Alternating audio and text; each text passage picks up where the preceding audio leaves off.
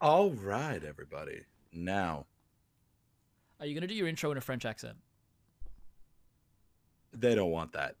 I think they Uh, do. you know, I wanted a little.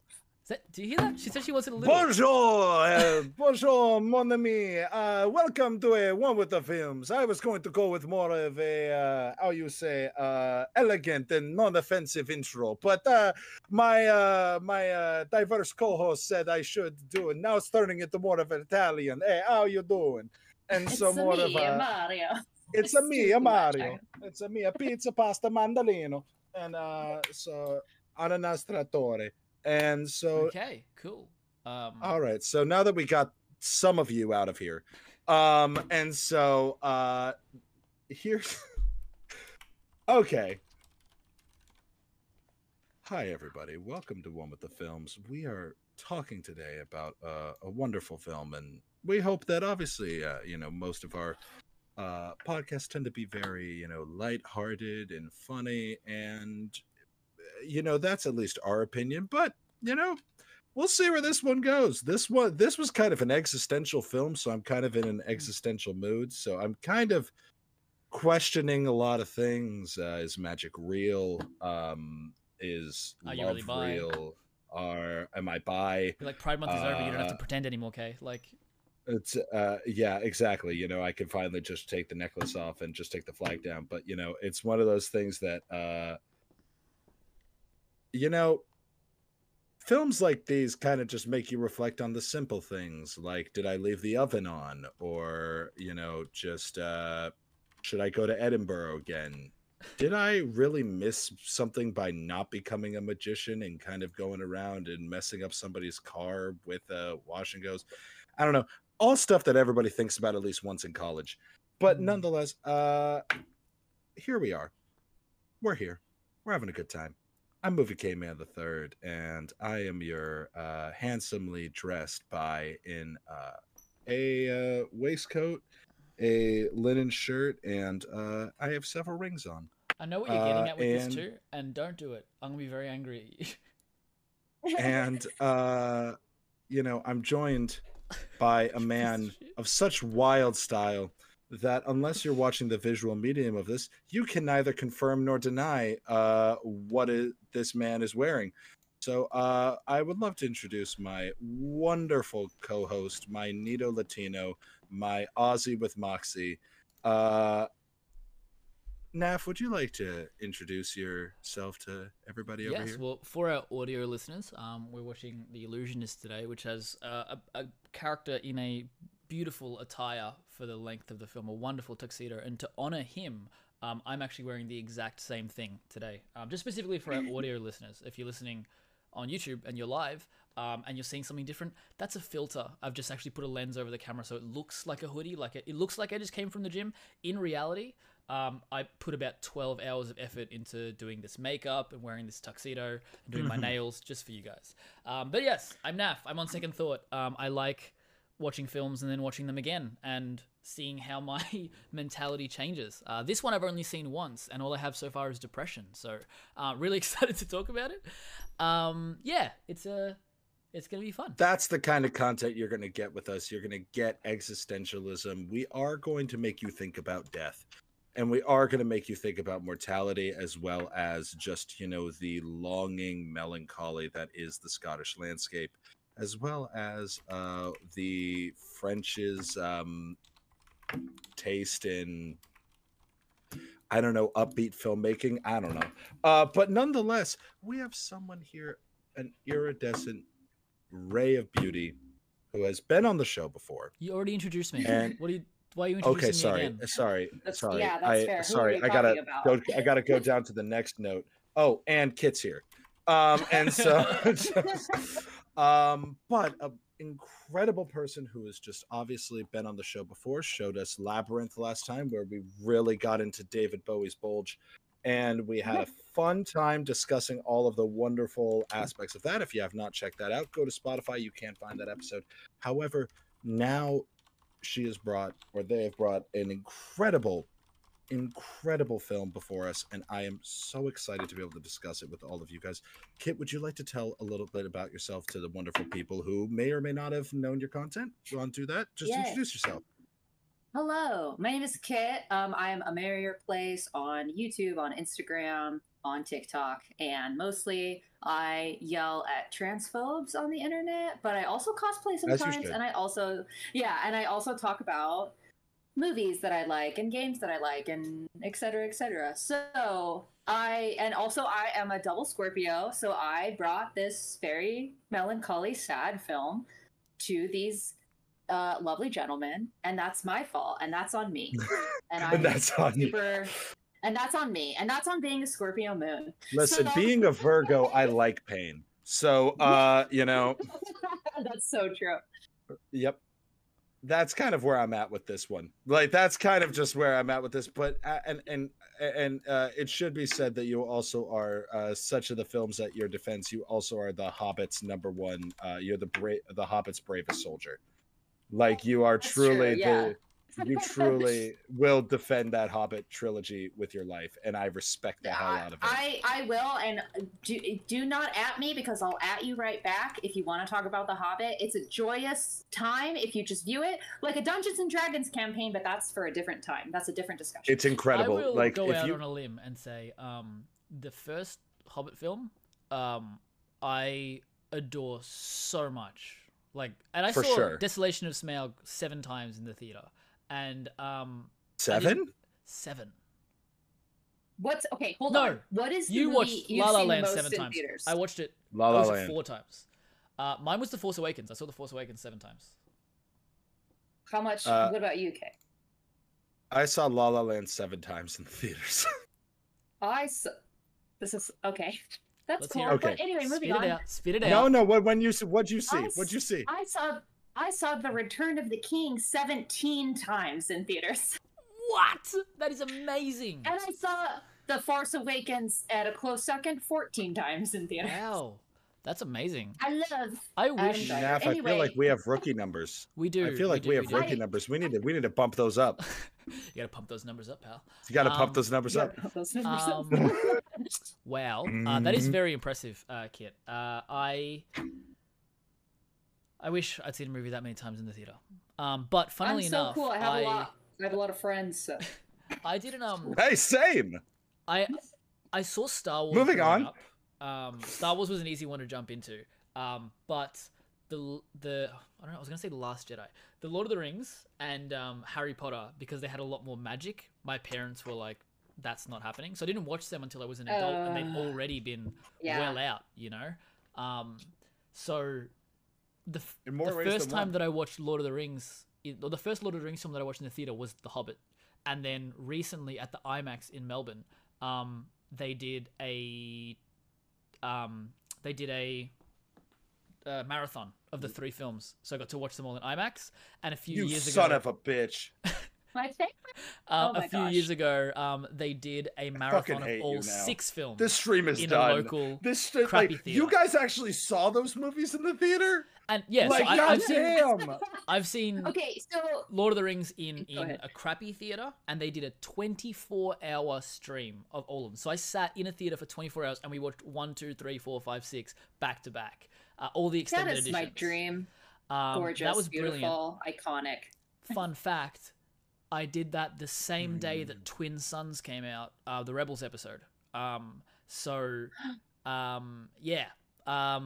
between, in the gap, because they did 1, 2, 3, and then a gap, and then 4, 5, 6. In the gap, I watched that Rebels episode as well, and then I went back and watched the rest of it. It was a great day. It was a great day. That's beautiful. That's absolutely beautiful. Yeah, but I don't care about your pain anymore. I don't care about it. Like, I have no sympathy for you as your friend. Like we are demoted to acquaintances now. Like, okay, that cool. is hey, like. Kit, do you want to start a podcast? Actually, that being said, I would love to. Kit, welcome back as my co-host. I love having you here. We actually have a special guest today. Sorry, what's your name again, buddy? Who are you? Yeah. What were you? Hi, what's up? Yeah. My name is Kay. Movie came out the 3rd. Okay. And Bad Batch and Better Call Saul. Sure. Why are in you case here?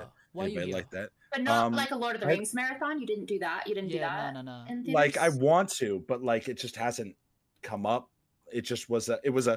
I just heard you guys were talking about the Illusionist, and a friend of mine showed it to me. Like I thought that this would be like we could kind of like go about that. I think that would work. So anyway, I saw guys, that in so theaters, too, so let's talk about. Okay. Let's talk about something that I okay. am just. Let's talk about something else that I'm emotionally crushed by. So here's the thing. How is Ellie? This is a film made by. God damn it. You started it. You set the tone I know. with the roast. You had it coming for you. Fair enough. And it's not even Fair Pride enough. Month anymore. Fair It's still enough. coming for you. How's that hoodie treating you? Anyway, so as we kind of are going with this, the French made a film, and the French, being the wonderful people that they are, Very kind. decided to destroy all of us, and they released it in 2010, and Nav has something to say about it. That's true. That's I where know you also, take that's where you take the French mic, I people. suppose. Yeah. Well, French people also very good at rioting and protesting. God bless them. So Noted. God bless him. God bless him. If Hey, you listen. stop setting up a riot, I'll know where to Guillotine? go. Hell of an idea. Like So for the uninitiated, Les Mis, love that. have you guys seen that video where they slow down Hugh Jackman singing in Les Mis? I actually have a lot of opinions about that movie. We don't adaptation, have the and I don't time know- for all of I my don't we think don't have the time for like today. all of my thoughts on that adaptation. Yeah. Fair enough. For our visual Anyway, God listeners, bless I'll them. give a little bit of an example. Okay, noted.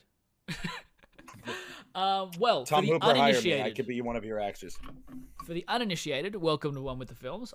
Today we're doing another episode of the Weekly Watch List. If you're uninitiated, I'm sorry this is the episode you started on. Yeah, that's. It was always going to be unhinged with the three of us. It wasn't going to be possible. to Yeah, have it might. any other way. Yeah, I'm sorry. That's why they love us. though, Don't you know? apologize. Literally, we would do this the same thing if it was just the two of us. Yeah, it's That's Like- fair. it's fine. I'm not sorry. Actually, I've never been sorry in my There life. you go. There you go. Continue. Well, for the uninitiated, this is the Weekly Watch List where Kay and I force each other and you to watch one of our personal favorite films with the goal of introducing each other to something we adore. And if by chance we can do the same thing for you, well, there's nothing better than that. From time to time, we'll also bring on somebody with much better taste than us to introduce us to one of their favorite films and jump on in with us and talk about what makes it special to them. Perfect little slice of the day where a bunch of nerds can obsess over the art form we adore, and we're so glad to have you with us if you are. If you're not hearing this, so it's kind of irrelevant. It's a moot point. This week, we're watching The Illusionist, or we watched, The Illusionist, which came in 2010, and if you Google The Illusionist, this film won't be the first one that comes up. You'll see a different film come up, and that's not the one that we watched. So it's the animated film, The Illusionist from 2010. And before I go into some fun facts about the film, Kit actually brought this film along, and Kay and I had not seen it, so it was a new introduction to us. And I would love to know, just from you personally, Kit, in excruciating details, why do you hate us? Why do you like hurting us when we've shown you nothing but love? Because I am, as I previously mentioned, am a Scorpio. I have a Scorpio sun, Scorpio moon, so that's just part of who I am as a person.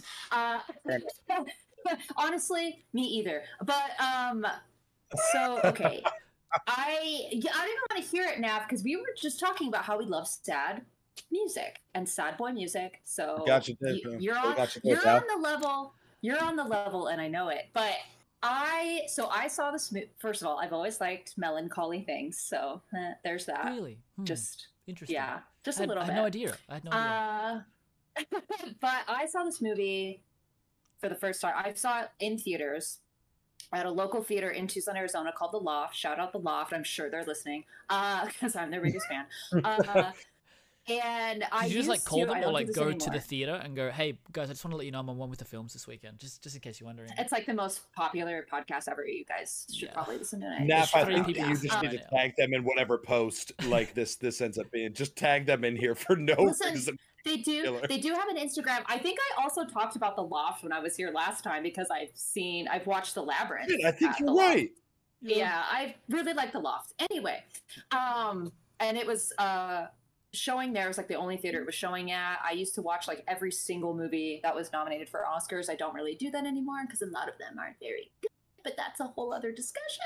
But yeah, like it was the same year that a lot, yeah, there was a Pixar movie, so I was like, there's no way this movie's gonna win, but I wanted to watch it. I went with my ex, and like the music, the animation, it just made me feel some type of way. And so then I got it on Blu-ray. I have also, shout out to another local Tucson, Arizona business, because I bought this soundtrack, like a physical copy of it at Bookman's in Tucson, Arizona, which I was actually very shocked that I found it, because literally no one ever talks about this movie. But the soundtrack is beautiful. The animation is beautiful. I just love that feeling of like nostalgia and melancholy. It's just one of my favorite ways to feel like when I watch a movie. Yeah, pain reminds you you're alive. So I just... For sure. Yeah, exactly. So yeah, it's just beautiful. And then I think it was like a few months ago, there was like a video that you guys posted about like, oh, like what's a movie you have like that you love that like people haven't seen? And I was like, this one. And then you were like, do you want to come back on the podcast? And I was like, yes, let's be in pain together. And that's my full story of my life. I love with it. This movie. It's beautiful. Yeah, let's be in pain together is I think that's got to be the tagline to this episode. Is got to be let's be in pain.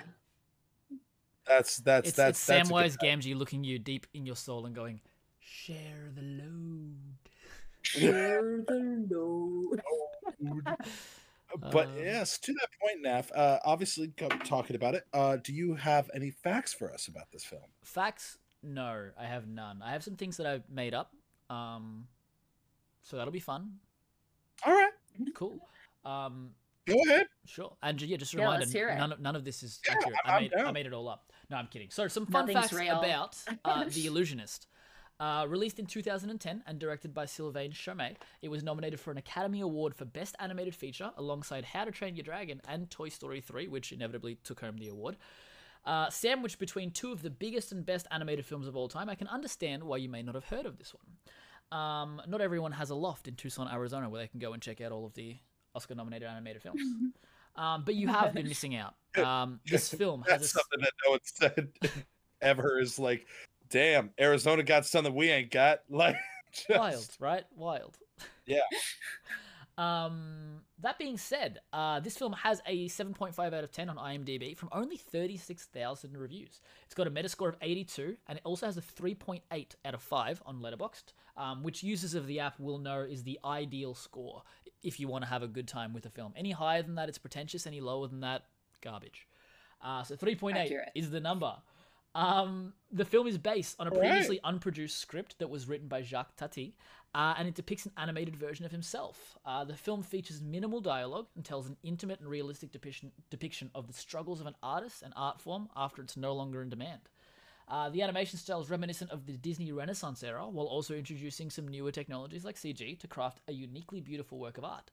With only $17 million to its name, it brought home some disappointing results, at only $6 million at the box office after opening in only 3 theaters to a $38,000 opening weekend. It peaked its release at 206 theaters and ended up making $2.2 million domestically and $3.8 million international for a total of 6. And 13 years later, we finally caught up, thanks to Kit.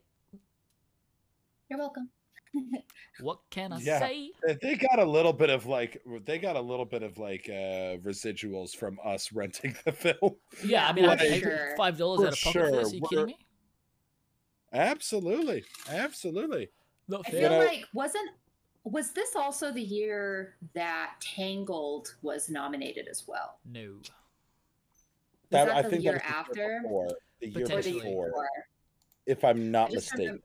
Yeah, it was like, I couldn't remember exactly because time isn't real. So for sure. Let me just see here. I'm just came curious. Came in 2010 as well. But when I looked up on IMDb, it said the only animated films were Toy Story and How to Train Your Dragon.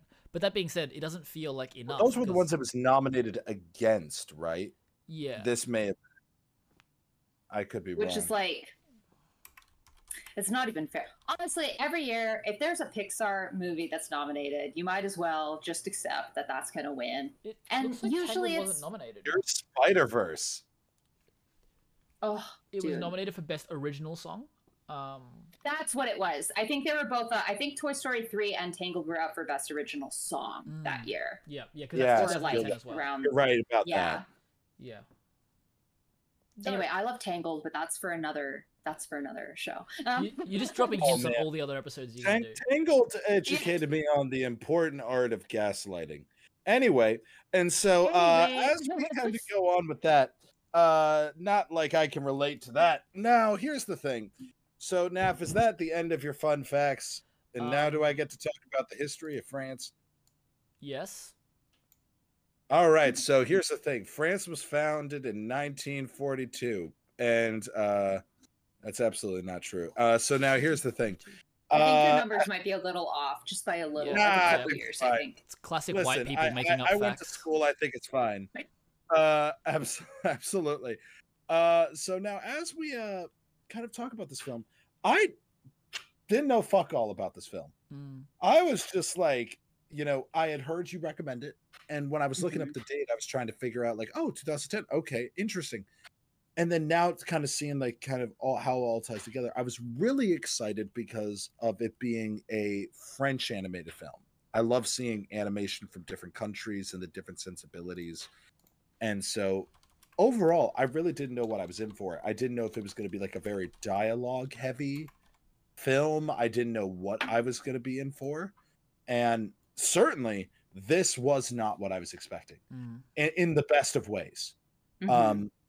And as you said, like it is kind of has that melancholic feel to it, but it has a very interesting message, which I'm excited to dive more into with both of you. But I guess, Naf, what were your first impressions of the film and kind of going into it? So we were talking about this just before stream, and I was asking Kit about how like it did really remind me of that Disney Renaissance era, and particularly what I found really interesting is that Kit and I compared it to the exact same film, the Aristocats. That's like the animation style, and obviously it's a little old timey, and you know you've got cars and people, like the way they design the characters. The Frog. I see that as well. Yeah. Yeah. But yeah, it was that kind of like that vibe. And I remember watching it, and I was just like, this feels like traditional cell animation. It doesn't feel like it was done on a computer. And I've been looking up like the art for it as well, and I can't find whether it was animated traditionally or whether it was on a computer. Probably just was on a computer with the intent to make it look like that. But there's heaps of like art and like animation sketches that you can see online of how they crafted the characters, and it is beautiful. It is like a work of art. I thought it was really interesting how the film opened in like black and white, and I was like, oh, is it gonna be like, you know, like this okay, cool. Yeah, like, I'm in. And I was also confused because the audio said it was in French, and then it opened, it was like presenting the Illusionist, and I was like, that's not French. Like, no, that's English with a French accent. Yeah, like, that's not French. I don't know why Ewan McGregor just popped out from behind the curtain. He's like, be our guest. But I also noticed it had me thinking about one of the episodes of Visions that dropped, Screech's Reach. It was the Scottish animated one. Just really similar, like visually in terms of that kind of style as well, which I thought was beautiful. And same, I didn't quite know what to expect going in, and people were talking and I couldn't understand them, and subtitles weren't coming up, and I was like, what's happening here? Am I not in on the joke? And I look at the subtitles, like subtitles English. I'm like, okay. And then I realized that it was all gibberish. Yeah. So for sure, I haven't seen anything like this before. Truly. Is one of the key parts. And one of the things that stood out to me, especially as well, was the score. And like he was saying, enough to go and buy it separately and own it. Like, yeah. So good. It was really, really cool. That's my initial thing. And going back to obviously when you saw this film for the first time, Kit, like I want to know kind of when you saw this, what your first impressions were, if you can kind of remember back to that, like kind of obviously it stuck with you. So I'm very curious as to kind of like in that moment of kind of experiencing this for the first time, the things that really stuck out to you, the moments there. I'm just curious to know where your head was at. this is interesting because I was just talking to my husband about this. Because when I first watched it, I mean, the score has always stuck out to me, and the animation has always stuck out to me. And I've always been like, ever since, I mean, literally since I was a kid, I've loved just like, I love slow movies. I love just taking in and appreciating that, and I love atmospheric things a lot. I was like a huge fan of like Sofia Coppola's Marie Antoinette when it came out because it's all vibes, all just aesthetic, all music, Pure just vibes. taking that in. Yeah, I just love living off the vibes. But like, Oh, for sure. Just raw dogging our mental health right now, living off the vibes. We got this. Living off the vibes. 2023, living off the vibes. And we'll do it vibes. Sorry. Yeah. And so those were the things that initially stuck out, was just the atmosphere, and I've that feeling of just, and this is why like Edward Scissorhands has always been one of my favorite movies since I was a kid, because it makes you feel a type of way. It's like a mixture of like nostalgia for something you don't even remember, and back in the day when I had like scissors just for kind hands. yeah, exactly. I'm like, oh, I remember when that happened. And that was crazy. Like that's just, you know, that's the thing. Okay. And when you gotta try it. Like, what do you mean by you that? go through those difficult teenage years, and do you have something you need to say to us though? That like, do I have something I need to say? Listen, I have plenty of things I need to say. None should be said, but they will be said probably later on. Yeah, I need to say them. I'm not going to, because I don't want this to be blocked on TikTok. Anyway. You know, the things that I've seen on a TikTok live before, crazy though, thing. You know, I don't think you can be blocked. I don't think you can. I mean, you know, like, let's try. And so, yeah, when you're scrolling a little too late at night and you're like, is this allowed? And then you're like, well, I'm watching it now, so for sure. Anyway, for sure. But yeah, I love the music. I love the animation. But I think what stuck out to me the first time around was more, because I was really young. I was like a teenager when I watched it the first time. And I kind of remember viewing it more from the eyes of Alice, the girl, and like her being like having all this like, oh, I want magic in the world, and I want to like go see the big city and the lights and all. And then when I told my husband this when we rewatched it before we did the stream, I was like, watching this as an older, jaded 30-year-old is a little bit different, because I am totally viewing it from his side of things now. And I'm just like, the way that like the world just makes you monetize your, you know, art, and until you don't want to do it anymore, and it just takes the joy and magic out of it. And so I've kind of come around where I see both sides of it now, and that's kind of interesting. But this movie is so, actions speak louder than words, and it never, I when I was watching it in theaters, even as a teenager, I just didn't even like compute that there wasn't dialogue while I was watching it, because I was so immersed in just like it's like I was like, oh yeah, there's no dialogue, moving on, because it was just so beautiful, and I just immediately was like in it, and I just it got me from the get-go. And I listened to the soundtrack a lot, and I think that you mentioned something about this, Kay, earlier, going back to Edinburgh. I listened to the soundtrack when I went on my Edinburgh trip, and we were also driving through like Ireland, and I was listening to it. So this soundtrack just really has a lot of nostalgic feelings for me. I was going to bring up my own Edinburgh trip about this. Oh, please do, yeah. Because I was like, when you said that, I was like, don't do it. So next Actually, point, what were you saying again? All right. No, I actually do. Right. I thought while I was guys. watching this that it would make you feel a little nostalgic there. Okay, so I would love to hear some of your thoughts. Yes. Yeah. So watching this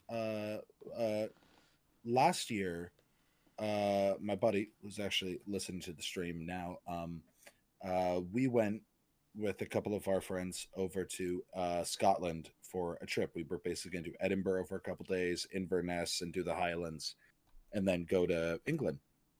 And I had always wanted to visit, you know, like kind of the Scotland, Ireland, the kind of these lands that just, you know, I've always thought about. And we stayed in Edinburgh, and when I landed, it was night. And so I walked to our Airbnb, kind of along the streets there. and didn't quite notice kind of what the Airbnb where we were at. And in the morning, I had jet lag and I got up before a little bit of everybody else, took my camera outside, wanted to get a bite to eat. And I get outside, and Naf, you know that rock formation? It's in the thumbnail, the big kind of jutting out of the almost ground kind of very flat. That's called Arthur's Seat. That's the name of the formation. And that was like, there was an alleyway. I walked down the stairs, I opened up, and perfectly framed in this like archway is Arthur's Seat that I had no clue was there. So I just am over here just seeing this beautiful landscape just right away as I step out there. So seeing that represented so accurately. Yeah. Like, that was the thing, because like actually going to Edinburgh was like, I know where that is.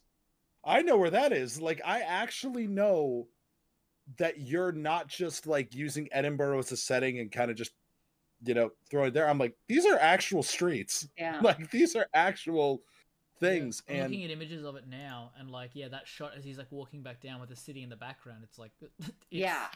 Yep, like, that's it. One. I think there's a song on the soundtrack called Arthur's Seat too.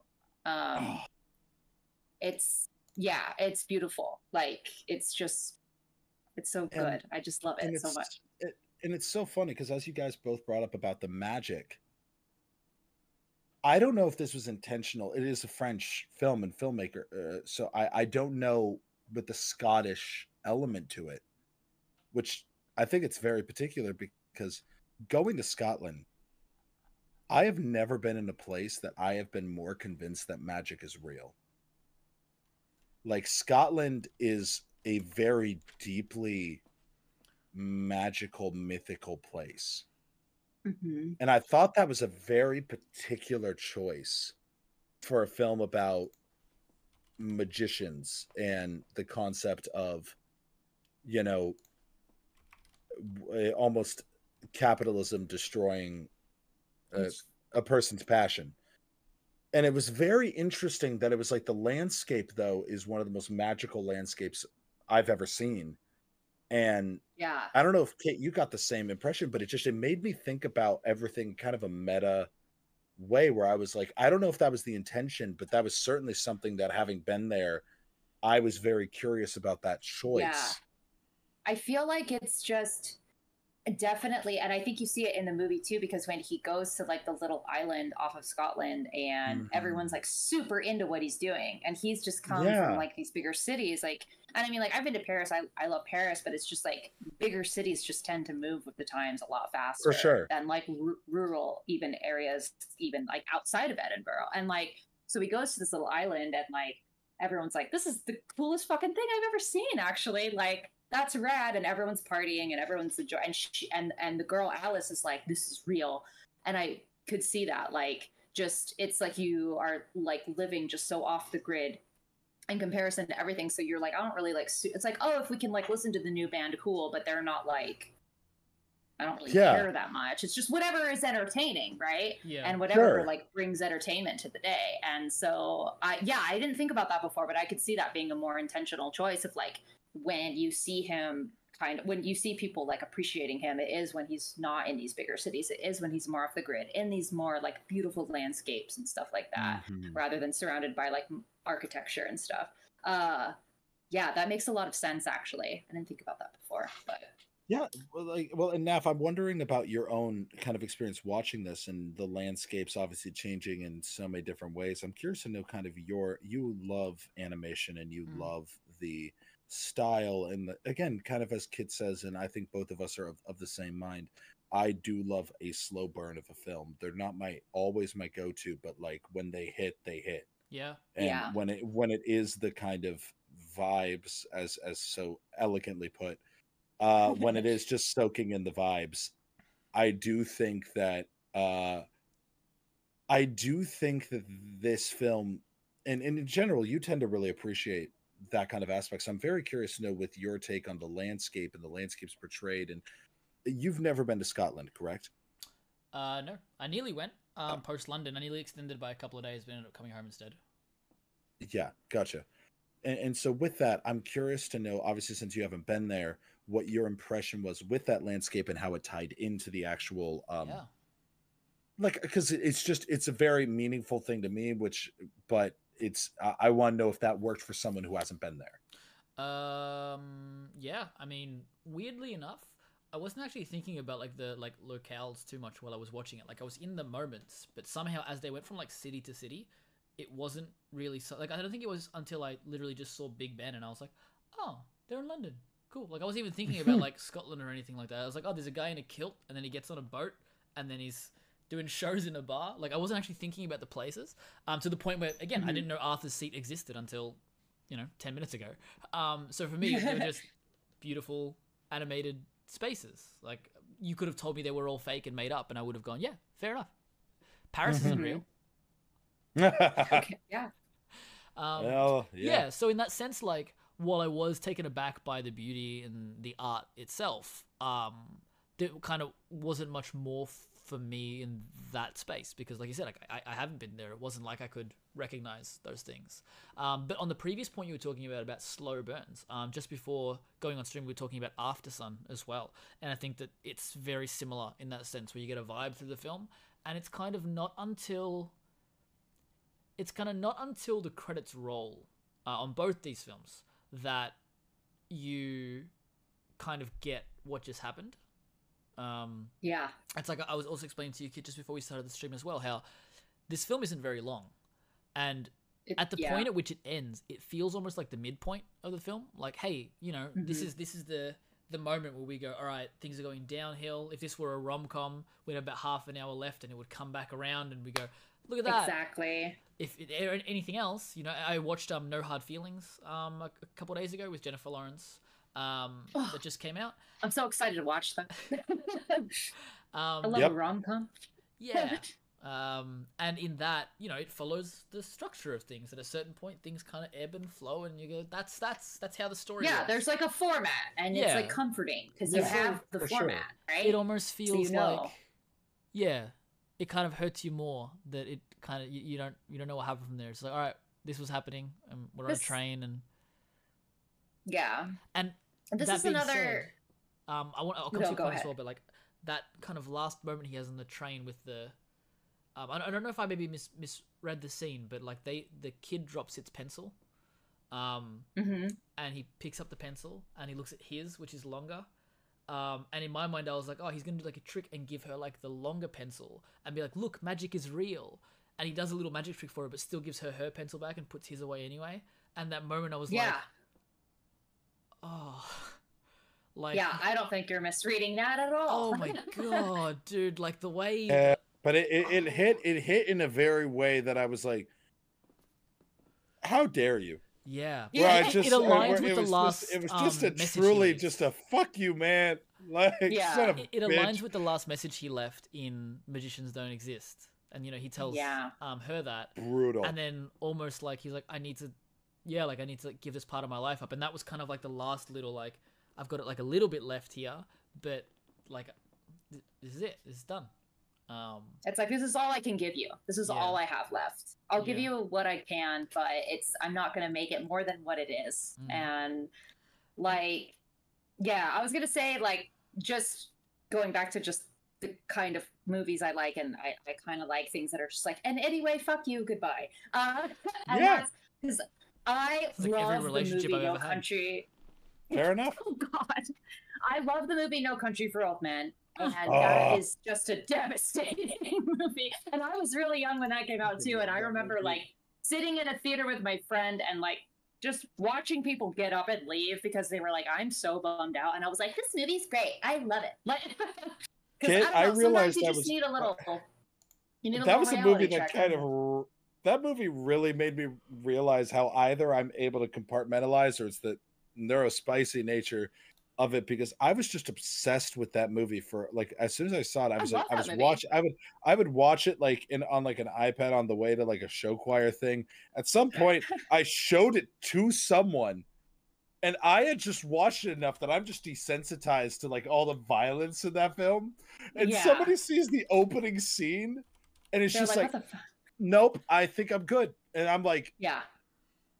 oh shit, I'm deeply broken. And just go Yeah. like, No, movies and like that I'm are why. never fixed.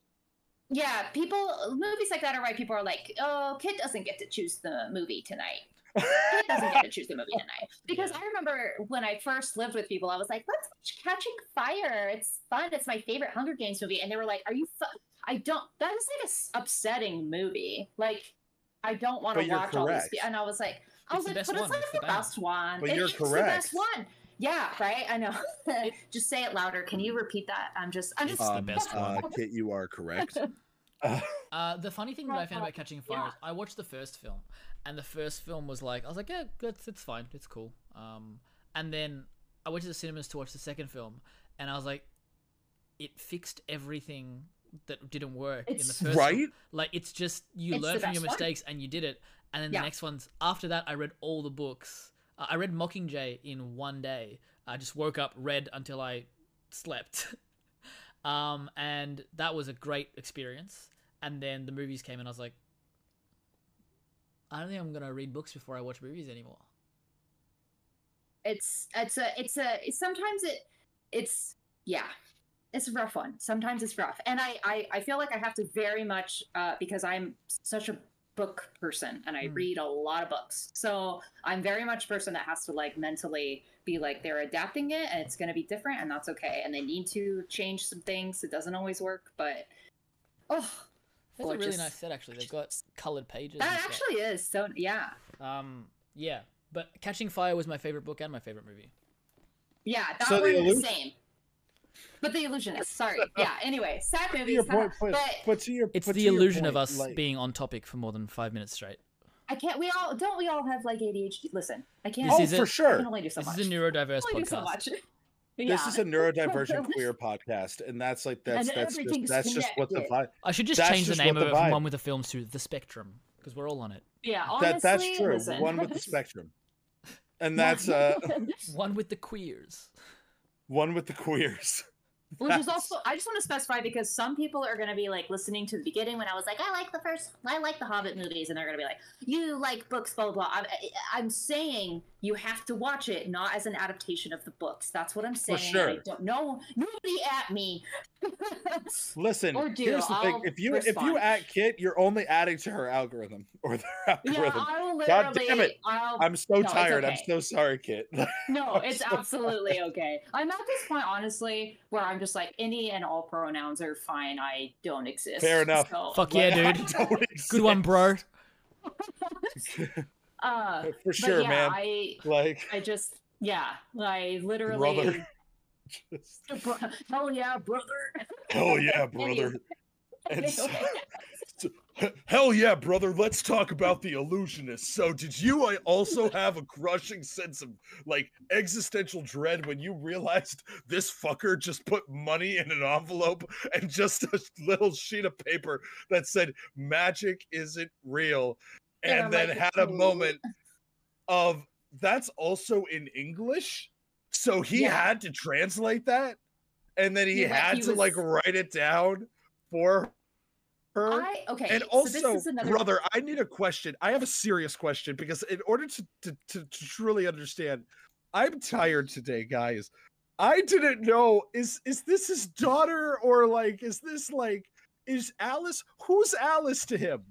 Who is Alice to him? I really have an answer to this. So reading about the background of this movie, the reason Sylvain Chomet decided to do it, allegedly, I've read a few things about how this was kind of like a love story kind of to his daughter, because he wasn't around a lot, and so it was kind of just like his almost like atonement to his daughter, I believe.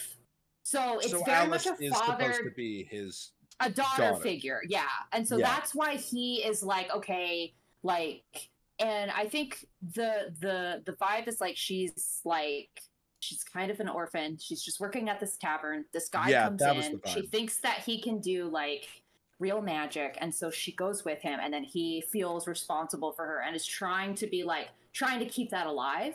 Like he's like, but he's doing all of the stuff on this because he's like, it's just sleight of hand, it's not real, and I want her to think it's real, so he's taking all these odd jobs, and he's like getting into financial ruin because he wants to keep this like magic alive for her, and then he finally just like dries up because the world is just shit to artists. Yeah. Anyway. I really liked the sequence where he's doing his like, you know, he's doing a little bit of a show in like the storeroom or whatever it is, and there's the white man, who goes, get me with his agent, and I was like, oh, he's gonna like make it, and then there was something about it, I was like, this is animated so weird, like why is he like got the job, and the guy shook the agent's hand, and then our illusionist is like, and then goes, I was like, why is he doing that? That's so weird. And then it hard cuts to him in the window doing and I was like, oh, with like perfume, dude. and like, and it's just like, yeah. And it's just that thing. And I was talking to my husband about this, where I was like, and listen, I'm just like a vigorously anti-capitalist person, so sorry for anyone that doesn't like that. How do you feel about Kate, Billy? do we strike you as a wrong, particularly pro-capitalist podcast? Do we strike as like and I just, it's this that is your choir thing preach. Yeah, where like people that have art as a passion, and this is something that I've felt and I've talked to people about, because it's like, I like doing photography and I like all these things, but it's like when people are like, well, you should just start a business, just start a bakery, just start a photography business, and I'm like, I will literally hate it if I have to make it my job. But the world, because you have to make a buck.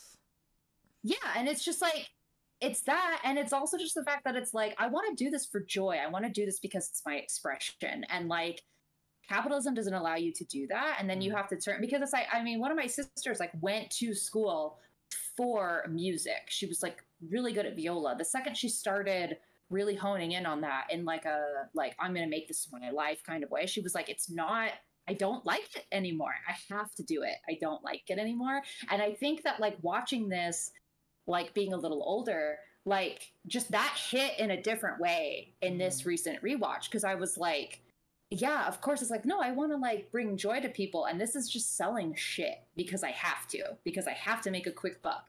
And it's like, not that there's like, and I understand why people do it, because there's not inherently anything wrong with that, but I can see it sucking the joy out of it for people, where it's just like, this isn't why I learned how to do this. Like, well, you know, when we make content, right? Like, I think about this often. It's something I'm trying to work through in my own life, because I like you, Kit, am photographer, doing this other stuff and trying to do this, and it's like, you know, to some degree, it's like, would I love to do what I'm doing and have it generate some revenue? That would be fantastic. yeah, But I also do feel kind of as you do, where it's like, you know, the minute I have almost an obligation to do it, because I am, people are relying on me for it, people are paying for it, people are doing that. yeah, It's not, it doesn't quite fill that same void. Like, again, you look at content, right? I like putting out videos. I enjoy it. I think it's a lot of fun. And I think that it's a really beautiful thing to do, to express, to connect, to share thoughts. And so many people have been really enjoying that aspect, and being able to do that with people and to be able to have those moments, fantastic. But I don't envy people who have to feel like they have to do it to just make, like, there were times where I would be like, I'm just doing this to put a video out, to make sure I stay in the algorithm.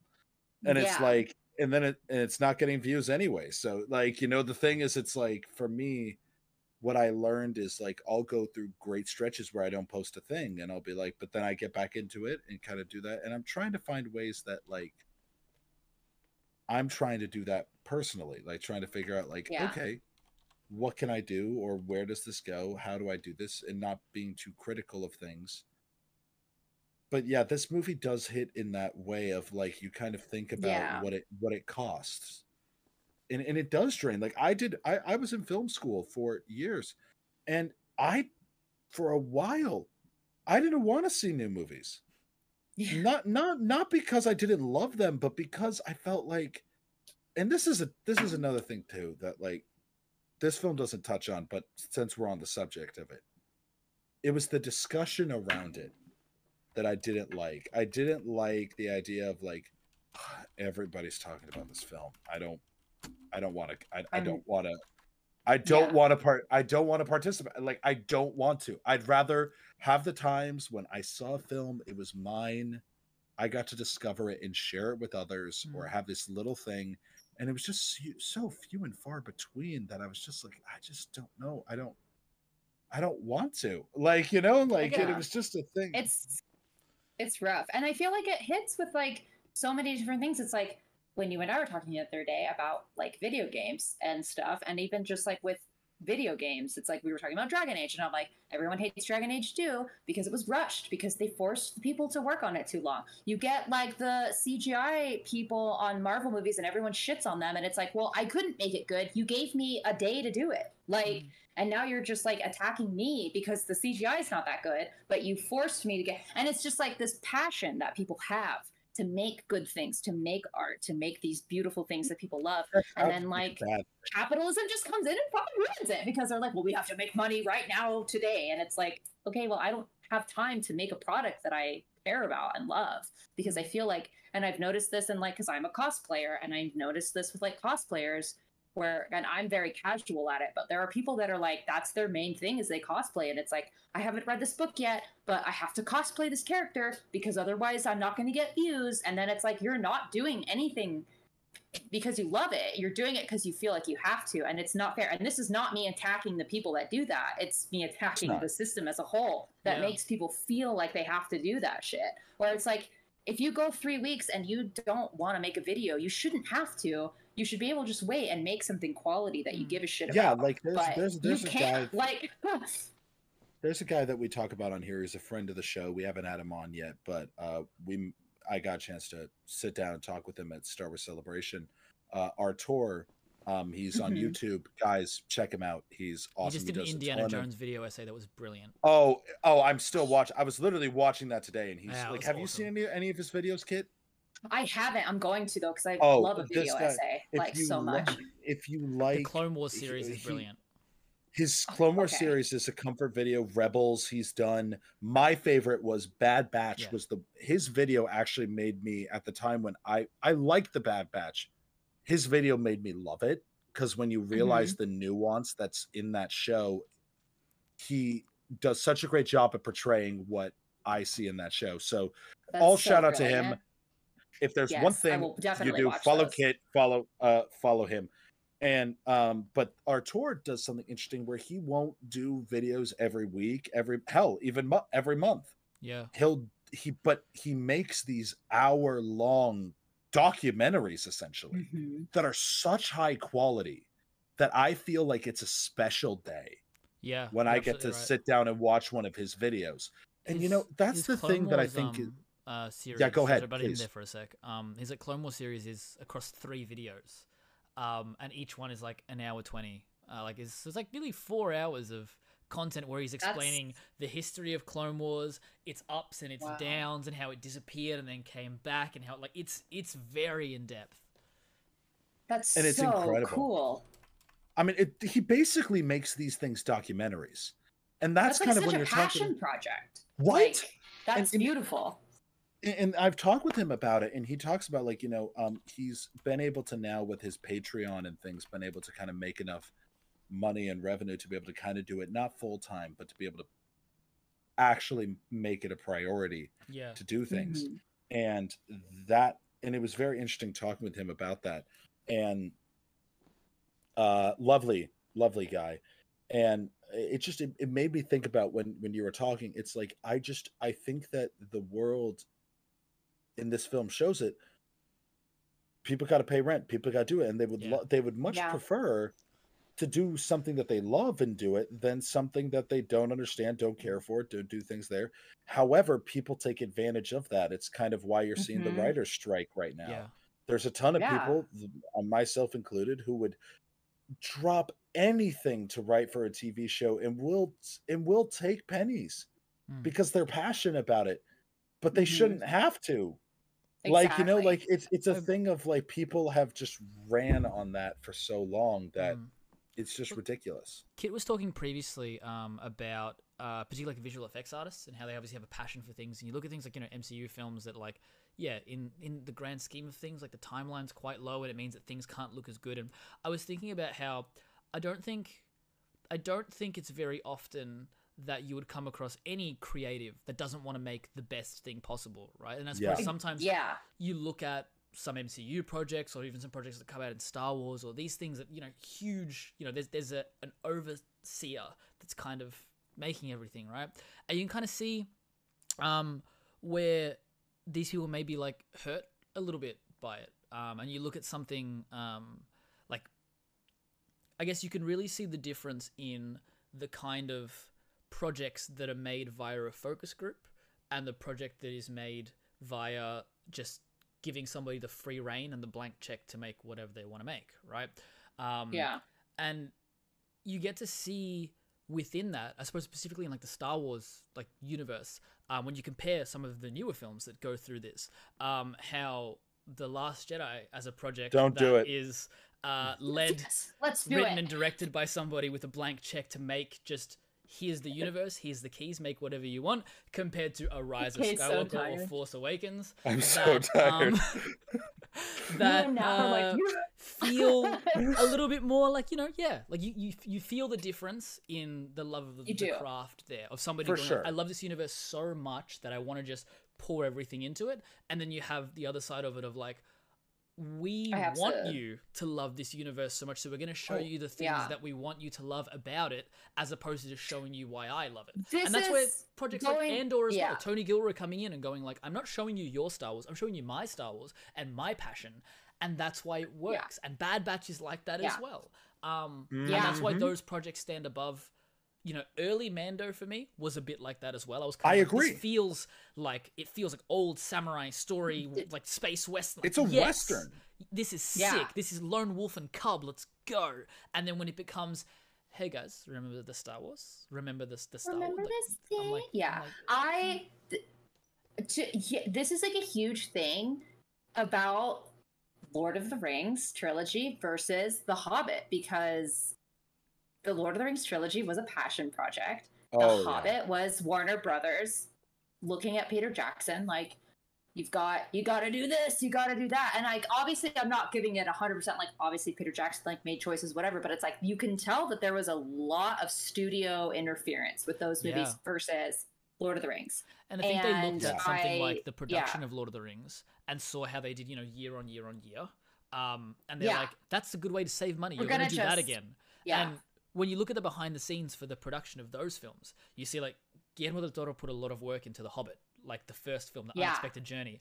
And that film alone, I love it. I think The Hobbit, first Hobbit is fucking awesome. It's like a pretty, it's honestly a pretty good adaptation too. Like, and then when you but they had to stretch it out. Exactly. And originally it was 2 films, right? And then it became 3. Yeah, and then they became 3 for no reason. Yeah. For no need. And so like, have you watched the behind the scenes? I enjoy all of them, but my most recent again, there's a difference between enjoying and being able to like criticize that. Like again, I think again we talked about The Last Jedi and these other stories. Like Naf and I had a long conversation about Force Awakens, which for a while was my favorite Star Wars film ever. Less so now, kind of looking back at it and being like, okay. Why is there's a lot of because J.J. Abrams is everything we talk about.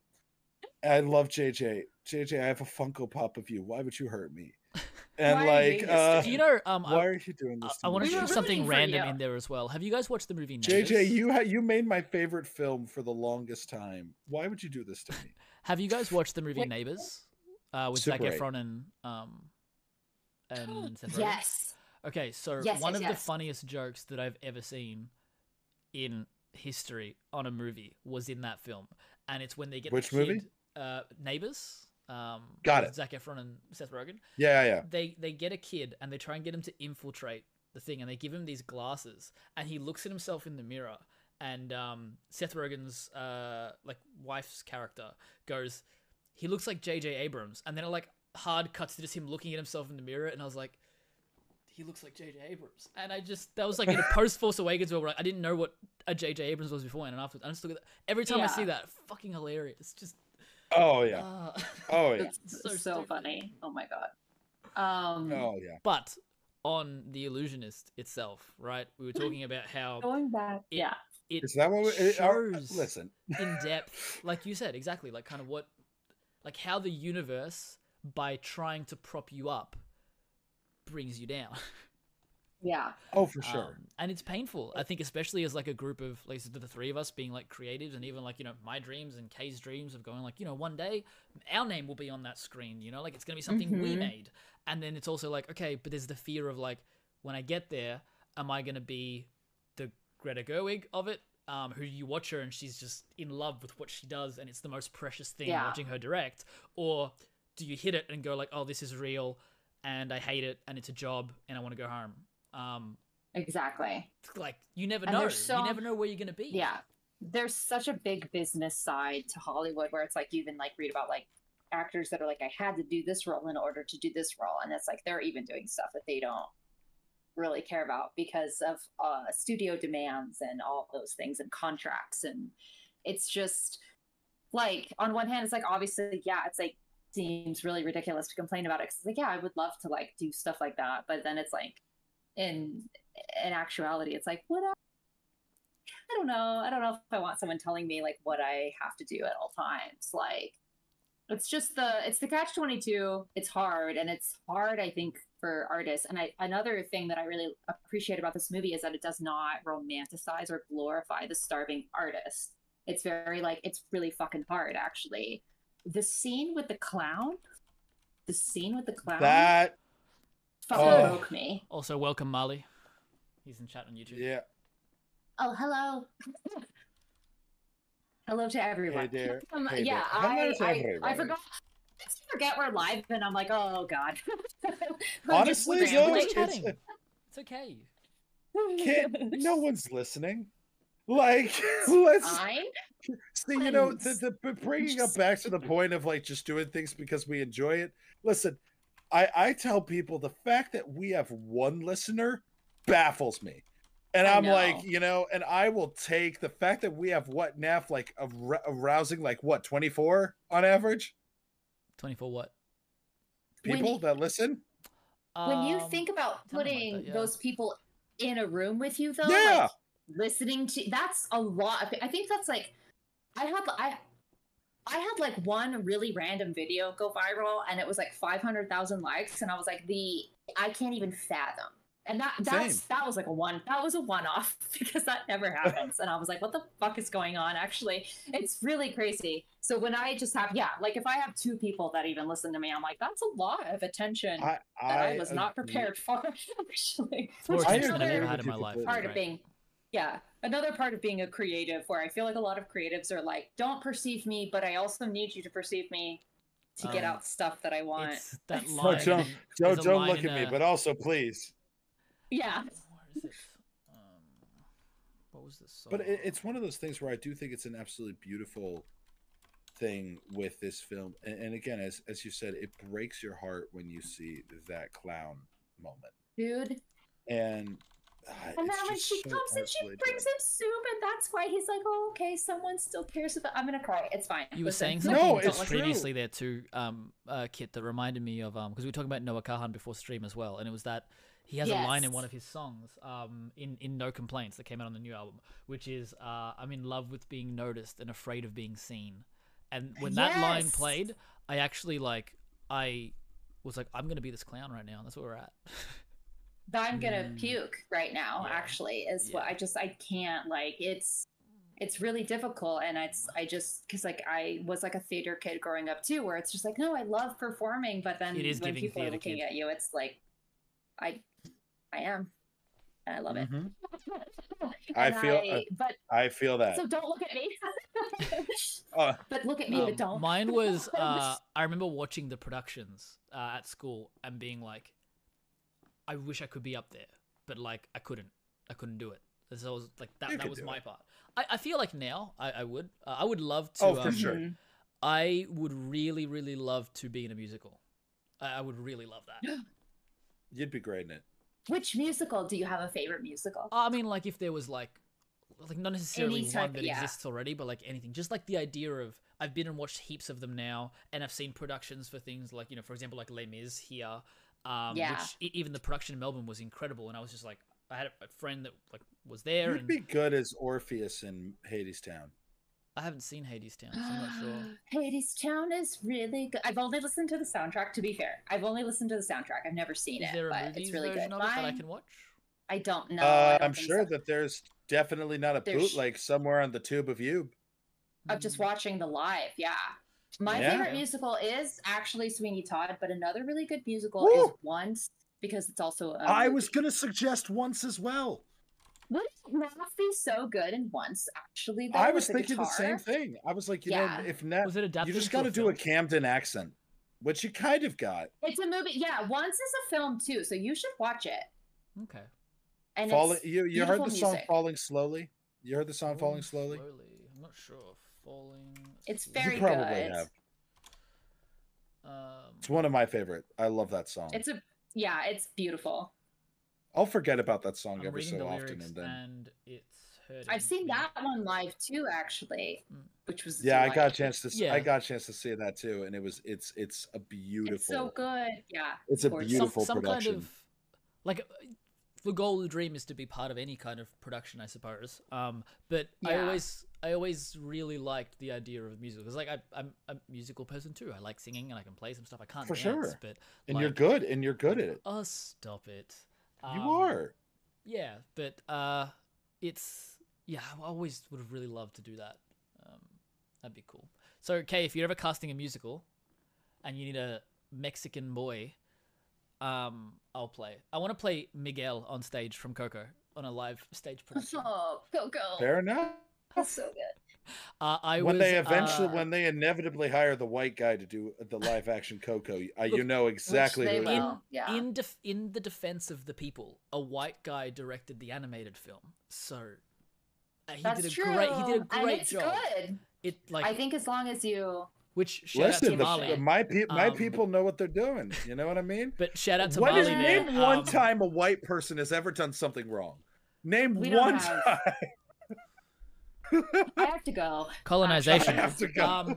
So shout out to Marley in chat as well on the Real Lovers podcast. I got to feature with them Yeah. a couple of weeks ago, and he's doing the Letterboxd to top 250, and Coco was the film that I went on to talk about. So we got to talk about that for a couple of hours. It was a great one.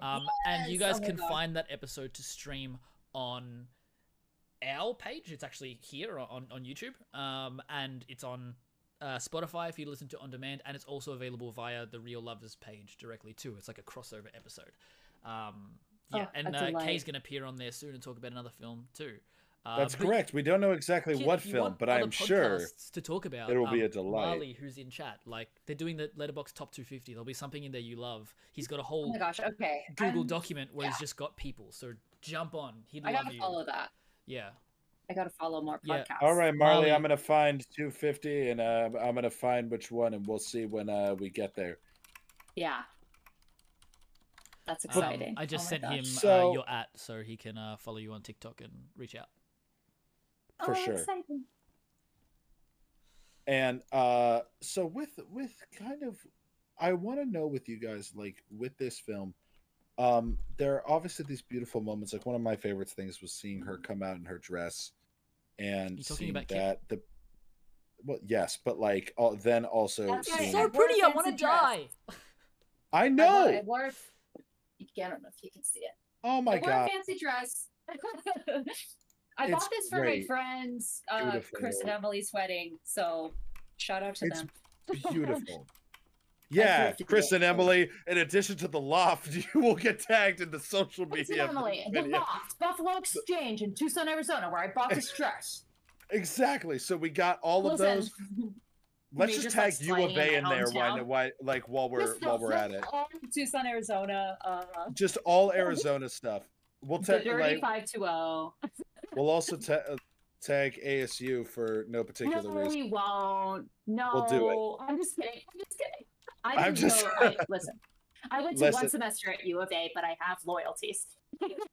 you know, it's a thing if I don't care about sports, but anytime I Me see either. somebody at my work, Two of anytime my I see a wildcat, I always just say, "Well, the bathrooms are over there," and I just like, and I just that's more of two a of my visual two gag for people to yeah. get it. Two of my dearest friends graduated from ASCO, so and I don't care about sports, so Oh, I don't I really didn't. care. But Thank you. I'm so glad that we're oh my considered that god, close. yeah, But you like, would be. wow, Listen, if it were MySpace days, top 8, you guys, top 8. I'll take top 8. Listen, I always say 3 or nothing. You know, just third or nothing. Listen, you know you're If not you going to ain't get first, you're first. last. Well, listen. If you're not going to be first, don't be second because second means you just weren't first, and then third is at least you got the top 3, so it's like an honor to be nominated. So you got to Yeah, just kind that's of true. you got to That's go an for honor. third. Makes a lot of sense. Listen, and so speaking of things that came in third, let's talk about the Illusionist. And This so movie wins no awards. this movie now, like, the thing about the beauty of this film is how visually driven it is. The fact that this film, as you said, dialogue ain't important, the visuals are. You could watch this whole film on mute, you'd miss the incredible score, but you could. And it's beautiful. Like, just everything that they do, every little detail, they're just so goddamn good at what that they do here. And it's why I love the nuance of foreign animation and kind of the idea of like it's why it's like for me, Naf brought up Visions earlier. One of the most brilliant things Lucasfilm has done was doing Visions, just from a standpoint of giving these animation houses a chance to have a big platform. And one thing that I just haven't got a chance to watch season 2 because I'm like, I just want to be able to sit down and watch the animation, and it's tough because I just want to radio listen to it all. And it's like I can't do that. It's animation. Like, part of the art is watching it. And like, yeah, animators do not get enough love, first of all, and or pay. or pay, and you can tell such an all-encompassing story with animation, even without the dialogue, even without the music. 'Cause it's like you said, it's like you can get a gist of like what's going on in this movie, like just watching it on mute, because you're like, because they put so much detail in it. Like, We've talked at length about animation. Sorry, you go first, Kate, and then I'll touch on. No, you go, Naf. I think we were going to make the same point. I would love to hear you say it. Well, you and I particularly have talked at length about how animation in particular is like my favorite medium, and I don't think we've actually talked about like where that came from originally, because my older brother was crazy into animation, and we watched a lot of stuff together, and at a certain point he started animating, and I was like, I want to do that too. And so like I've actually tried my hand at it. I've done like a little bit of animation in my time, which has been like cool. You know, like I don't know if you guys ever used Newgrounds when you were younger for like flash animation. But no. We'd use like stop motion, or no, not stop motion. We do sprite animation. So you'd take like the sprites that they use for video games like Legend of Zelda or Mario or Pokemon or stuff like that, and you would use the existing kind of setups that they have to animate them into doing things. Gotcha. Okay. Yeah. So I've done a little bit of like that in my time, and so I've enjoyed animating too. And I was always kind of like, I wish I could do more of that, but I wasn't amazing at it, to be honest, and I didn't have the patience to like really sink my fingers in. But again, it goes to show that like when you're animating something, like just nothing happens by accident. Like nothing. There's just something so and that's why even in like films, I love seeing stop motion elements and I love seeing miniature elements, because I'm like, Star Wars in its early days, like miniatures, it's like, I know you're still filming in real life, but like nothing is an accident. And I think we talk a lot about how some of the greatest directors, your Spielbergs, your Scorseses, like the way that they work and how they work so well is they're solving problems on the day. They're going, okay, this didn't work, or this person didn't show up, or like we need to shoot again, or you know what, it might look better if I move the camera here instead. It's like you don't, like in the animation, it's like you get there's still imperfections. And you kind of you make it work, and everything that you look at is there with some kind of intention because it's had to be made for it. And obviously that gets even bigger with your stop motion, which I'm really excited for us to get to Kubo and the Two Strings hopefully in a few weeks as well, Kay, because I reckon you're gonna love that. But I love that movie. Oh my gosh. Yeah, it's a good one. I love stop motion. I love stop motion. Stop motion is the reason I'm a filmmaker. Did I tell you that story? Did I tell you that story? No.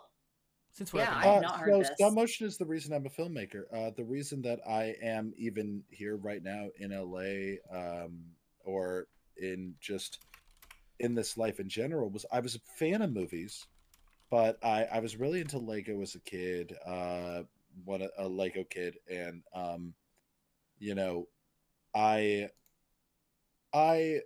found that I was on Lego.com often because it was like you know, early days when you're like your parents have like allow you to be on like a few websites but don't give you full reign of the computer yet because you know you're a kid, and you're like they know what you would try to find, and it's like, and so the thing is, one of the things that I'm sorry. Eliana popped in with ASU as a surprisingly good hockey team, and they share an arena with an NHL team. Yep. Well, wow. Hey, listen. You guys talking about ASU? Heard that before. Listen, forks up, baby. Forks up. Listen, but to the point of the animation. Just kidding. Love y'all. Anyone that can survive this heat deserves my love and care. So. Honestly, very true. And so, but like, you know, what happened was I essentially, I kept seeing these stop motion Star Wars videos, like with Legos, and it was really well done. And I was like, oh, that's kind of cool. And at some point, my neurospicy ass was like, okay, I could do that. And my dad had a cassette tape camera because this is where the neurospicy comes in.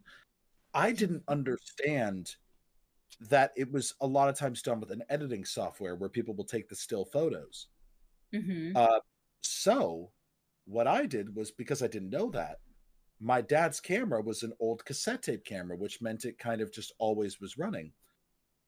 I taught myself how to do stop motion by, instead of taking pictures, taking seconds on a tape.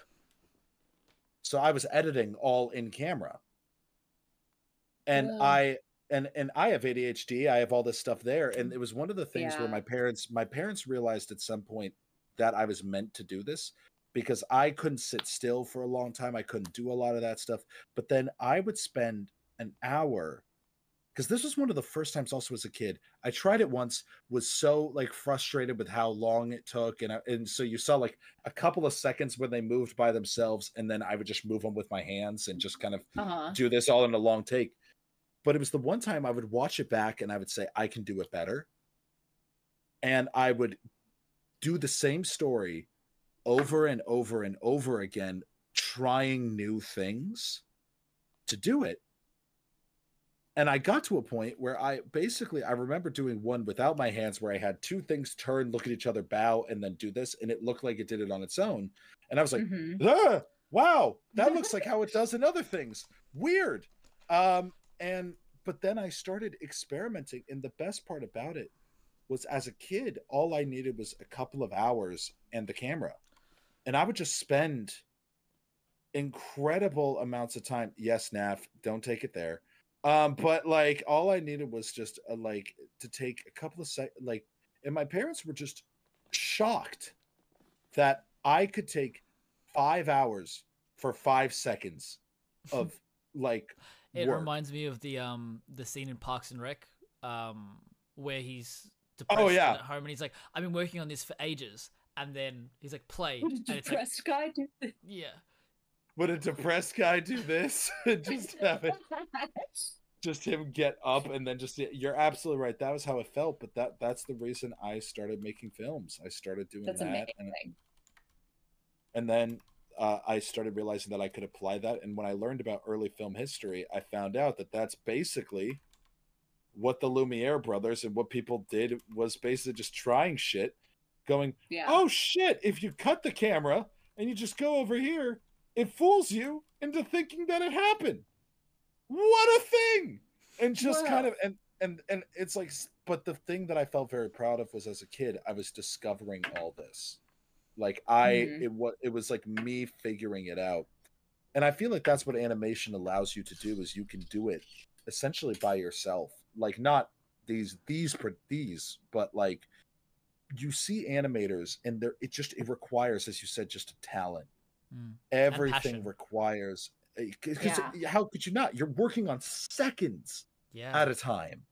You think about Spider-Verse just came out, hearing how long it took them to make that movie, and how like a lot of it, and also like you're hearing a lot about how that production was handled, and again, the capitalist nature of it. Now I get it, but I'm also like, it's annoying because you look at it and you go like, it worked, it's perfect, but was it worth it? Was it worth it? Yeah. Yes, it was.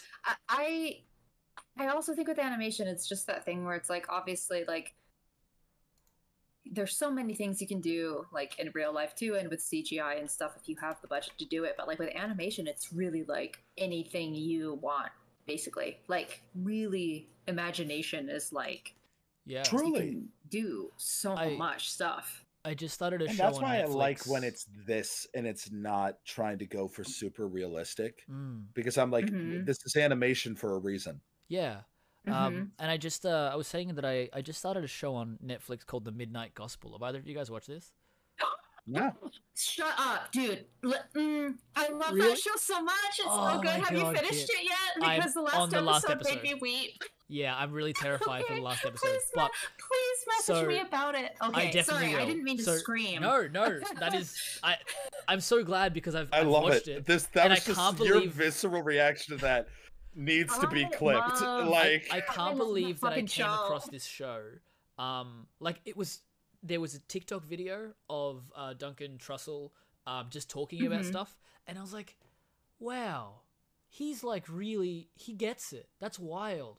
And then in the thing, it was like The Midnight Gospel, and I was like, I think that's a show. I looked it up, I started watching it, and Kay, I'll tell you, and for the listeners as well, the premise of the show, it's so wild because it's scripted, but it's not scripted. What it is he's literally sitting down, he's doing this. He has a podcast episode with somebody, and they just talk about the nature of life and death, and these really profound things, and then they animate it, like think Dan Harmon and Harmon Quest, like that kind of vibe, where they basically take the audio from the podcast and they turn it into a show.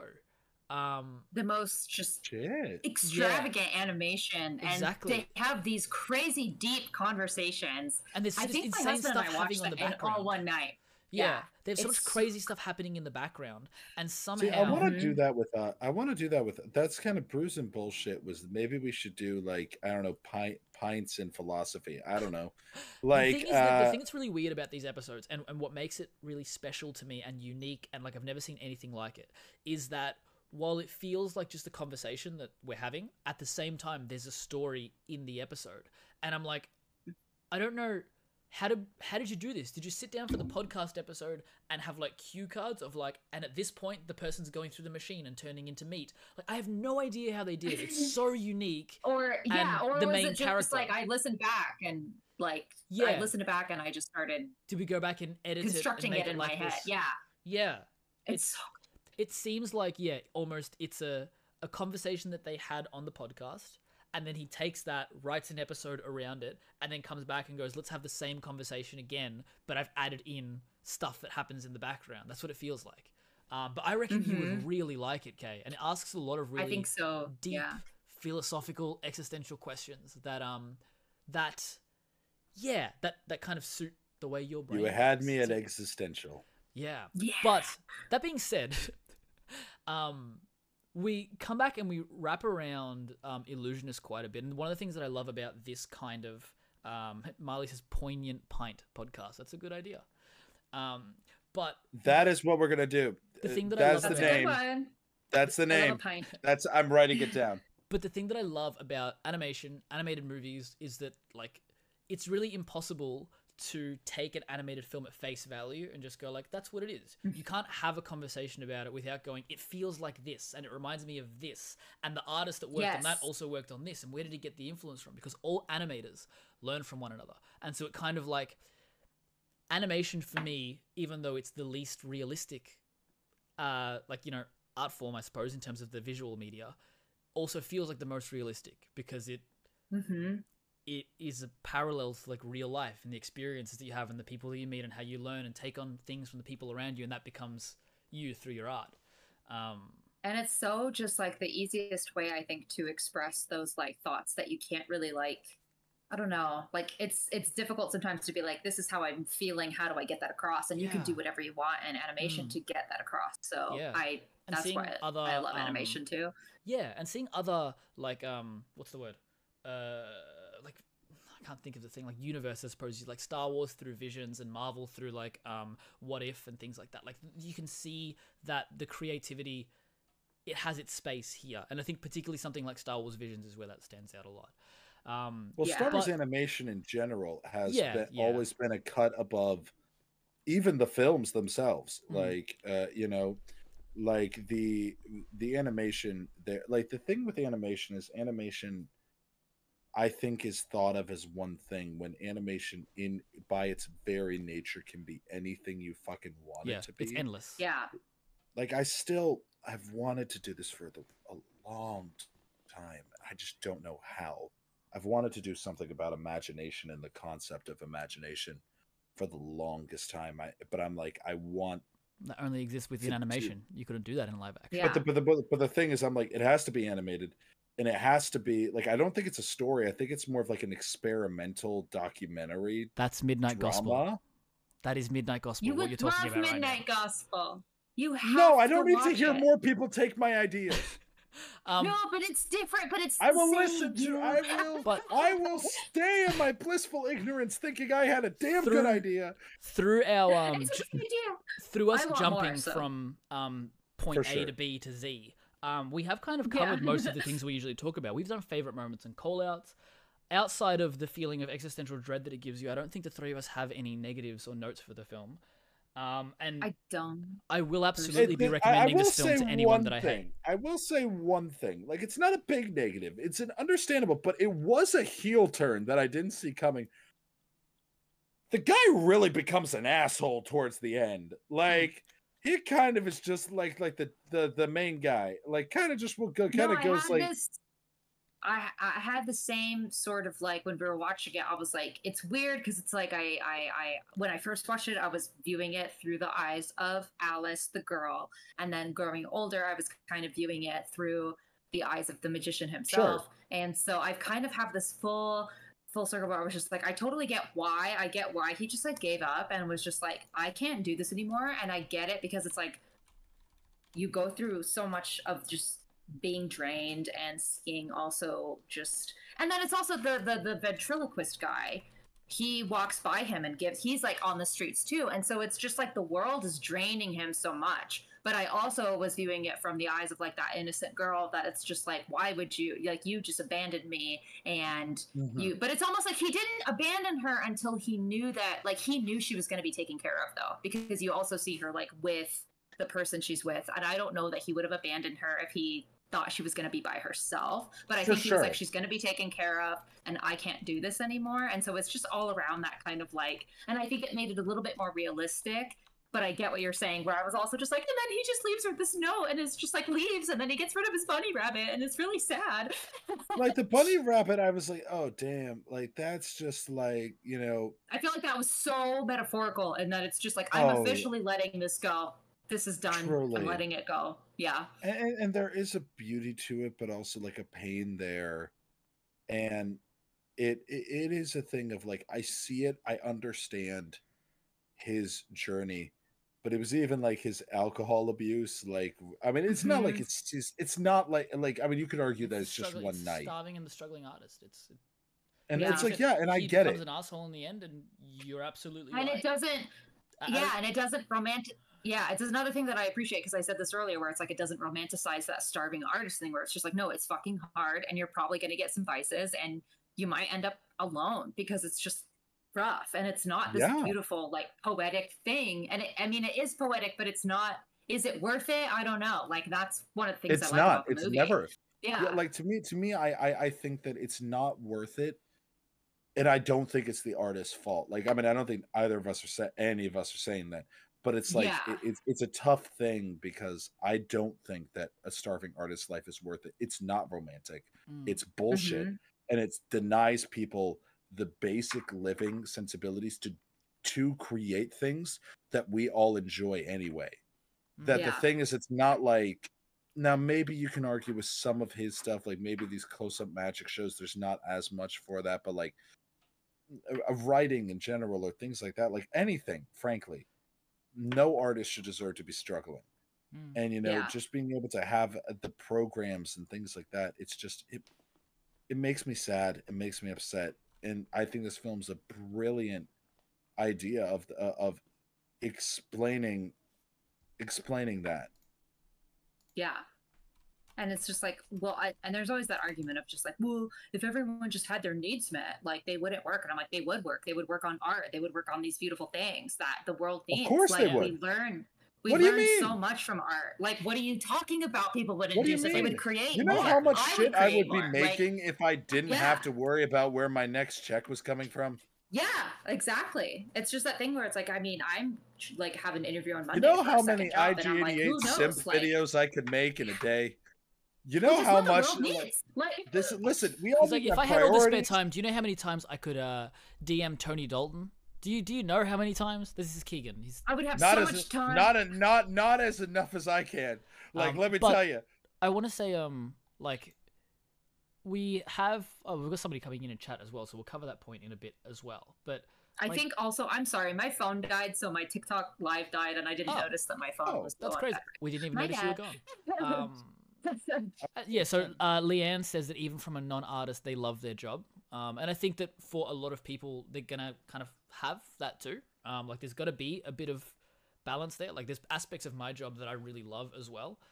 They say they'd still go to work. It would just be nice to know the bills would be covered, which, yeah, I think that's right. The ability to Oh my gosh, take a little also- bit of mental capacity out of, I need to do this and I get to do it and I want to do it, is huge. Yeah.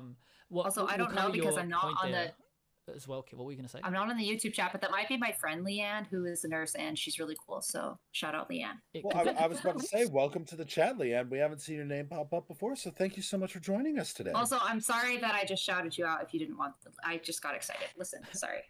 But well, listen, I was going on to that shout this kind person of- out regardless, but I will now. I will, like, I wasn't going to embarrass the person, but now that's the goal. It's kind Well, of like when instead I'm of working doing at a that- restaurant and someone tells me that it's somebody's birthday. It's like, well, I'm going to make your life a living hell. Like, just Oh, no. like. So, So, wrapping that yeah. around, we've covered, Giving me a especially in reach this around last now? couple Is of that what's minutes, happening right now, or- some. Hey, Never mind. Just keep going. I was gonna say, like, in the last 5 minutes or so, we've fine. covered some It's fine. deep, dark, existential stuff. We've covered a little bit on how the world needs to change so that art can prevail and we can all be happy as, artists that aren't starving. And so I think that's a really good place to kind of start wrapping up a little bit, because we seem to have covered most of what we can with this film. And I want to say thanks for destroying my life, Kit, before this movie This is and what I love. this movie in general. Yeah. 'Cause Yeah. it's always a pleasure to have you on board. You're another, one with the If film's our lives are alum. going to be destroyed, we love that it's you that's doing it. Exactly. Yeah. Yay! This is what I'm here for. So happy to help. So why don't you tell our lovely listeners a little bit on where they can find you, what they can expect to find when they do, because every person here should be following Ameria Place. For sure. Thank you. So you can find me. I post the most on TikTok, A Merrier Place. And again, I do a lot of varying things. I talk about books. I talk about movies. I talk about video games. I fight bigoted people, Those which are I my favorite shouldn't, ones. but listen. I love Yeah. when you stitch somebody Sometimes- who's insanely religious, and I'm like, I'm ready. Let's go. Sometimes I get a little spicy. So there's just that. But yeah, on the lots spice. of cosplay, a lot of just chatting. You can also find me. I do have a YouTube. I do have an Instagram. Instagram is a merrier place. YouTube is also a merrier place. I don't have a lot of stuff on my YouTube right now, but I am filming a playthrough of my canon playthrough of Dragon Age. So if you are a BioWare fan, if you're into playing video games, I'm going to be posting more videos of my playthrough of the first, second, and third games, leading up to hopefully the fourth one coming out at some point. But yeah, other than that, you can follow me on TikTok, and I also, if you love Tolkien, follow me on TikTok, because I will absolutely talk to you about Tolkien anytime, any day. I love Lord of the Rings the most, but I have a lot of I'm ADHD, so I have a lot of interests. So that's all. Goodbye. I don't know if I showed you this last time, Kit, but like, look at this. So this is my little like Lord of the Rings corner. So I've got this copy. Oh of my Lord of the Rings, gosh! all 3 books in one, and then in there. So beautiful. It's Smaug. Production things. This is the baby Smaug. Yes. Yeah. Sure, I have that one too. And then up here, I've got all these books by David Day, which are the Tolkien dictionary. Yes, I don't have all those, but I have. Yeah, I have that top one. I love. Yeah, that's beautiful. A little bit a vibe of going, I want to get all of his books, and I got it's just a bunch of them. Beautiful. I love all those. Yeah, I need to buy more of those. But yeah, and I love talking about any of that stuff. So if you're just like, even if you're just like, hey, here's my Dragon Age playthrough, and I played as that, please message me. I will talk to you about it. Kit and I literally had like a couple hour long conversation about that the other day. I love Dragon Age stuff.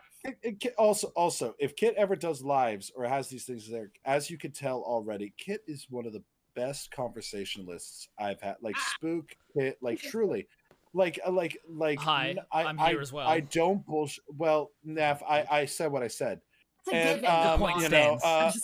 My point stands. And so, at just real talk. It is always a pleasure when we have you on here. Like you're just always just so funny and so charming and so lovely, and it's just one of those things of you always bring such interesting choices that provoke the best conversations, and I love getting off topic with you. It's so much fun. We do it so well. I love hanging out with you guys. Yeah, we do it so well. I love chatting with you guys. It always just feels like, and it's weird because I haven't met you guys in real life, but it always just feels like I'm just hanging with my buds. Hey, Diadcon. I will think of other sad movies to make y'all watch. For sure. And we have a little bit to go before then, so we got a couple more in the chamber. Check out After Sun. I think we all have. After Sun. I will. I'll message you. I think that might be. I think that might be our next one, because I think it's about time I watch After Sun, just so you could just shut up about it. I've got to watch it too, so please do, and then I'll be in the chat, being just. And this reminds me of this movie that's not related. Let's talk about that and get you guys off topic via the chat next time. Yeah. Talking about After Sun. Mm-hmm. For sure. Well, you guys can find me at On Second Thought across most platforms. The easiest way to do it is On Second Thought on Instagram, and then using the link tree to find anywhere else. So TikTok, YouTube, and obviously we've got our YouTube channel for One With The Films as well. And One With The Films has its own pages as well. So if you follow either one of us, definitely go and follow One With The Films on TikTok and Instagram, so you can get information directly from the stream of the podcast.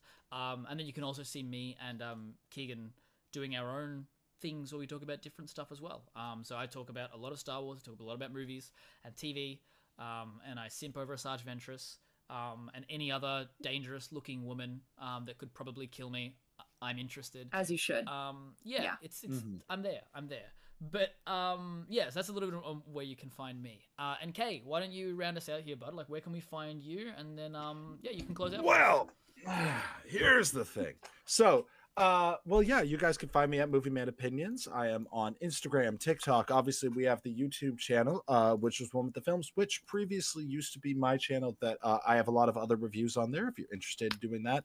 And I'm very excited to be able to talk more about you guys. I just have started sharing a little bit about my pride journey and about my coming out as a bi-romantic ace man. And talking a little bit more about that. I am talking about D&D as well as just life in general. I am trying my best to just try to take a lot of the thoughts that I have up here that typically only Naff hears because I make him. And I really want to embrace being able to share a little bit more about that with you guys. But you can hear me talk about Bad Batch and pretty much anything. And And with regards to the podcast, guys, please share these videos. If you enjoy it, let us know. Get in the comments, subscribe. It really helps us out, as you know. I assume you do. And thank you for those of you who continue to watch. It's just been delightful to be able to share this with you. Obviously, Kit, thank you once again for spending your night with us and having a great time. We are Thank just you. so and this film was incredible. Definitely go Oh. and watch it, guys. It's available on app, like you can rent it on Apple TV. I saw on like Redbox it might be free, but Redbox is weird, so Redbox knows what it did to me. And so I made so little like, money, so you should give it your money. it's debatable. Like it's a I want to go blockbuster and thing. Venmo the director just directly, just like, hey, here's like Yeah, if $10. okay, if I liked it. parlez-vous français, Venmo. And Bonjour. so bonjour. Bonjour, But bonjour, how's, bonjour. Look how's there, Raglan been? Nico. Okay. Well, so anyway, here's the thing. You guys can find us over here, and as my friend Raglan says, an old apple